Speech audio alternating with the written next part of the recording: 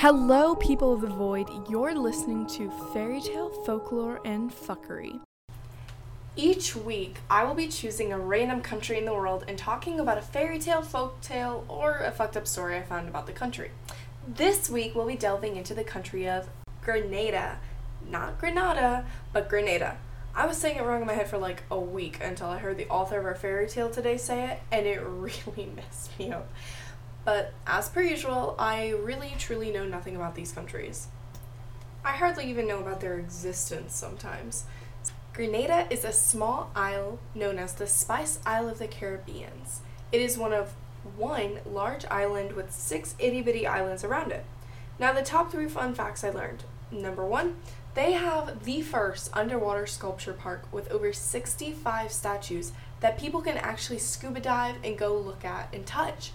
I think that's super cool because it's made out of concrete and rebar, which is like a huge bar that they place inside the concrete to reinforce it. The coolest part of it all is that it doesn't even hurt the natural environment at all, so you can still see all of the tropical fish and coral. The next cool thing I learned about it was that this island literally only has 3 traffic lights, which is insane. I can't even imagine America like that. Hell, I can't even think about Farmville, Virginia having 3 traffic lights. We would never even survive. This third one, this really cool, fun third fact that I learned, is actually a miniature fairy tale. So in Grenada, they have a lake called the Grand Etang, which is at the center of an extinct volcano, and it is also known as a bottomless lake, which the locals actually claim to be the home of the Loch Ness Monster and the beautiful mermaids that lure men to their graves. And you're probably wondering how they know it's bottomless. Well, sonar couldn't even locate it. But that was only one website. When I actually looked it up on Google, it said it was 20 feet under. It said it was 20 feet, which actually is super deep. That's also a pretty cool place to visit because it's a really remote location. But also, I totally could believe that the Loch Ness Monster lives there. But it would also be a really far way to travel for Nessie because that's Scotland and Grenada are on complete opposites of the Atlantic Ocean. So, fun fact. But anyways, the fairy tale for this week is called The Nutmeg Princess. Now, a little backstory here. The author, Ricardo Keynes Douglas, grew up and became a famous storyteller, and he's written many books. He's won a lot of awards. But one day after one of his readings, a little dark-skinned girl came up to him, and this is like his exact words. She said, "Don't you know any fairy tales with a black princess?" And he had to actually think about it, and he couldn't, so he decided to come up with one. And this is when he created the Nutmeg Princess in 1992. And according to some websites, it actually became a true Grenada fairy tale. He combines the elements of the older Caribbean legends with this story, so that's really cool. The tale begins with a little old witch lady living in the mountains called Petite Mama. She was 4 feet and 5 inches tall. She had deep bug eyes with a laugh that could fill the air like earthly thunder, according to the tale. She was a strong little old lady, and no one could tell her what to do at all. And she lived with tons of fruit trees around her. And when they were in season, she would travel down the mountain to sell them. But no one would buy from her because they thought she was a witch. But she didn't care at all. She then tells a tale of how, way past her fruit trees, there was her favorite crop, the nutmeg trees. Side note, the reason it's nutmeg is because this is what Grenada is known for. It's known as the Spice Island. But past the tree, there's a bottomless lake. Remember the one from the fun fact? Yeah, that's the same one. And she says that a young black woman lives there, and she's known as the Nutmeg Princess because she would only appear when the nutmeg is in bloom. She's gorgeous, like Halle Bailey gorgeous, like the new Little Mermaid type of gorgeous, which is really funny that this is coming out and I found the Nutmeg Princess because it's very similar. You have a lovely black mermaid that ends up getting a ton of hate from the town, but more on that later. So she has hundreds of little braids with dewdrops that look like diamonds. She floats on bamboo in the lake, singing a song and then like a ghost, she's gone. Petite Mama was the only one who's seen her, so everyone thought she was lying and never believed her. Well, in the town, there was this little black boy named Aglo, and his BFF forever was a cute little girl named Petal, and their favorite activity was reading books together. Aglo was never afraid of Petite Mama, and would always be nice to her, and she would always be really nice back, giving him fruit and even a book one time. God, I wish someone would give me a book. It would just make my entire night. Aglo then decided that he wanted to go visit Petite Mama, and when he got there, he told her he wanted to go see the mermaid princess because the nutmeg was beginning to bloom. And she told him that he had to get up at 4 a.m. and told her all the ways of how to get there. Remember, through the fruit trees, past the nutmeg tree, all the way to the bottomless lake? Yeah, that way. And so he ran down the mountain as fast as he could to go tell Petal. And she was all on board, of course, until she heard 4 a.m. And she said, why are we getting up at 4 a.m.? But she still ended up going. But honestly, same, because I don't know who has the energy to get up at the butt crack of dawn for a hike. But obviously she agreed, and so they traveled the next day. And then they sat at the old red rowboat right by the lake and waited. As they waited, Aglo saw her. And Petal didn't. And Petal was just, Aglo, where is she? What's going on? And Aglo basically was like, I still see her. And Petal was like, yeah, that's cool, but I want to see her too. There was really no fixing that. After that, of course, like every annoying child does, they will run and tell their parents everything. So Aglo and Petal ran all the way back down the mountain and ran through town and told everybody of what they saw. But of course, no one believed them because there's two little kids. But the funniest part of the story is that when Aglo told his dad just asked him if he ate food. And when Aglo said no, he said, well, that's why. So he was basically implying that the mermaid princess was a complete hallucination. And then this is the part I don't get, because if you didn't believe them, then why are you going to put in all this work? The whole town was scoffing and sneering and was like, maybe we should check this out ourselves. So they all left at 4 a.m., which, again, disgusting.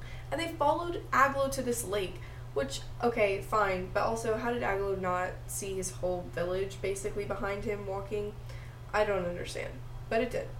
They follow him for 3 days. Every single morning, Aglo would go up there to go try to see her again with Petal. And the whole village followed him for 3 days. And on the third day, they hatched a plan to steal her and all her diamonds from her hair to become rich. On the third day, Aglo saw her. The whole town jumped out and decided to try and go get her. But of course, no one saw her. So then, one dumbass was like, yo, he saw the raft moving, and this guy was like, yo, I could literally go get that myself. And then, of course, everybody decided to jump into the lake and go try to get the diamonds, but she kept moving backwards so no one could. And then they all decided that this isn't worth it and left the lake and then went home. So good on her. But honestly, if I were that mermaid, I would have drowned them all by now because everybody's just being so annoying. But instead, she decided to sing a little sad song, and they all decided to leave. The Little Mermaid signaled to Aglo because, again, he's the only one that can see her. And him and Petal decided to take that little old rowboat and try to make it all the way out there to the bamboo where she was at. And as they get out there with this little old rowboat, it decides to sink. And then they were stuck, and poor Aglo did not know how to swim. So Petal, being the selfless little friend that she is, even though she can't even see the Little Mermaid, she was like, I got you. I will swim us to her. And she did. When they got to the bamboo leaf, Petal actually ended up seeing the princess because she stood up and waved her hair around, and all the diamonds went into the sky, and one landed directly on Petal. And that's when Petal was able to see her. The mermaid then told Petal that the only reason she was able to see her is because she did something selfless, and she wasn't selfish. Then they both saw her, and she told them not to be selfish and to believe in themselves, like any good fairy tale would. Then they got to land, and of course went to run and tell Petite Mama, but she was gone. And this is where the story stops making sense. Petite Mama left a letter to a lawyer, and she left her whole estate to them. All the fruit trees, all the nutmeg trees. It was insane. And of course, these kids are like 8 or 9, so I'm just baffled at how you think they're capable of being able to take care of the estate. And obviously they have parents, because Aglo's dad was mentioned in the book. So why do you think they wouldn't intervene and just decide to take that? And then it's obviously all back in selfish hands. But I don't understand. But at the end of the tale, the Nutmeg Princess and Petite Mama were never seen again. So, moral of the story, don't be selfish. Alrighty. Up next, we have the folktale. So, before we begin, I want to give a little disclaimer thing. So, the folklore of this country is so vast because all throughout the Caribbean, these tales twist and intertwine with other tales of old. So, this story that I'm going to tell today, I saw a couple of places where this originated, from Martinique to Trinidad and Tobago. So it largely is possible that Martinique was the place of origin because of this specific story, because many French settlers came to this island, and before I give away who it is, her appearance in clothing style is very synonymous with the French Antilles. So if you're wondering why I never said Grenada was the place it originated, but why I'm still using this, it's because I'm in really muddy territory right now, and most of these tales were passed down orally from generation to generation, and because Grenada was a country that was conquered by French and British, and they were part of the Caribbean, it makes sense that these West African folklore mixed with French would infiltrate them. So I'm still deciding to use this story because there are multiple ways to tell it, and because it's told orally, things change depending on the culture. So in Grenada, it's different than it would be in any other West African country. But truly, I had to make a decision that if I wanted to do this story, this sets the precedent that I can do stories that are outside of the country, but if the story has some meaning for it, and like I can find a part of this story that's from the country I'm talking about, I'll be using. So that's what we're going to do today. So today's folktale is about La Diablesse, or the Devil Woman. Some say she's an elderly woman, others say she's a half woman, half demon, and others say she's a seductive young beauty. Some say she is dressed in ancient clothing since she's been alive for centuries. Others say that she's dressed in a bright turban that is made from island's madras. From the island's madras. Camise, aka lingerie, with half sleeve and much embroidery and lace. Of course, with trembling pins of gold in a language I'm not going to try to say, or I'll mess this up really badly. But all of these different tales can all agree on one thing. That if you walk down an abandoned road at night, be careful, because she will slip out from behind a tree and lure you to your death by making you fall off a cliff, drown in the sea, or attack you with animals. But the way you can tell if it is the Diablesse is by her feet, because depending on who's telling the story, some say that she has 1 cow hoof or 2, but she only comes out on full moon nights. Another tale says that she loved attending bel air dances, and after the festivities, when young guys would make advances, she would encourage her victim to follow her home. Then as she leads him to a precipice, that she would suddenly transform herself into a huge hog. If, however, the young guy knows the ropes, he would pick 2 sticks up and make a cross, at which time she would disappear. Another version says that another way to get rid of her would be by taking off all your clothes, turning them inside out, and putting them back on, which will apparently protect you. Side note, I think she would just kill you when your clothes are off, because she is a literal demon. But okay, I don't even understand how you're going to be able to take off all your clothes that fast and put them back on. That sounds kind of physically impossible. But okay, that's just one way. Another way is by lighting a match, because she's afraid of fire. So one way she became the woman was, as legend has it, she used to be a real person. However, after making a pact with the devil, she turned into an ugly hag. Of course, people still find her attractive because she's hidden away in all her gold and lingerie, but the devil also cursed her with a hoof. So some tales say that she specifically walks in the grass to keep it hidden so she can still lure the men in. Another legend has it that she was in love, but obviously she got heartbroken, and because of this grief, she ran away and into the forest and got lost and eventually died, in quotation marks, because clearly she didn't die, she just made a deal with the devil. Rumors were told that she became a demon because of her affliction and wanted to kill or harm men in the same manner she died, because she blames the person who broke her heart, according to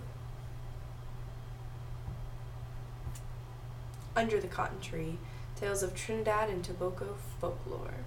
Finally, the fucked up story. So today's special messed up story was actually another folktale.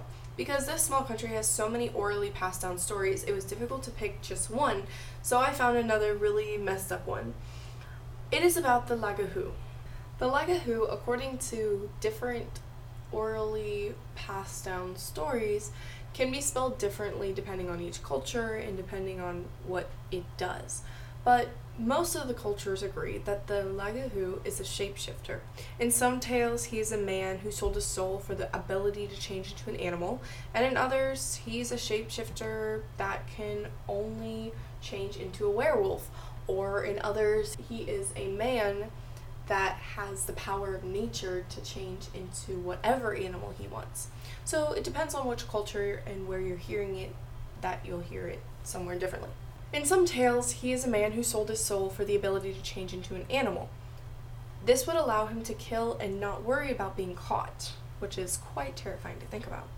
In others, he is a man by day and a shapeshifter by night, and he is either a headless man or a dog, which are both quite terrifying. At least, we're following the theme of Halloween here with the headless horseman and all that. But the Lagahu is mostly found in Trinidad or Haiti.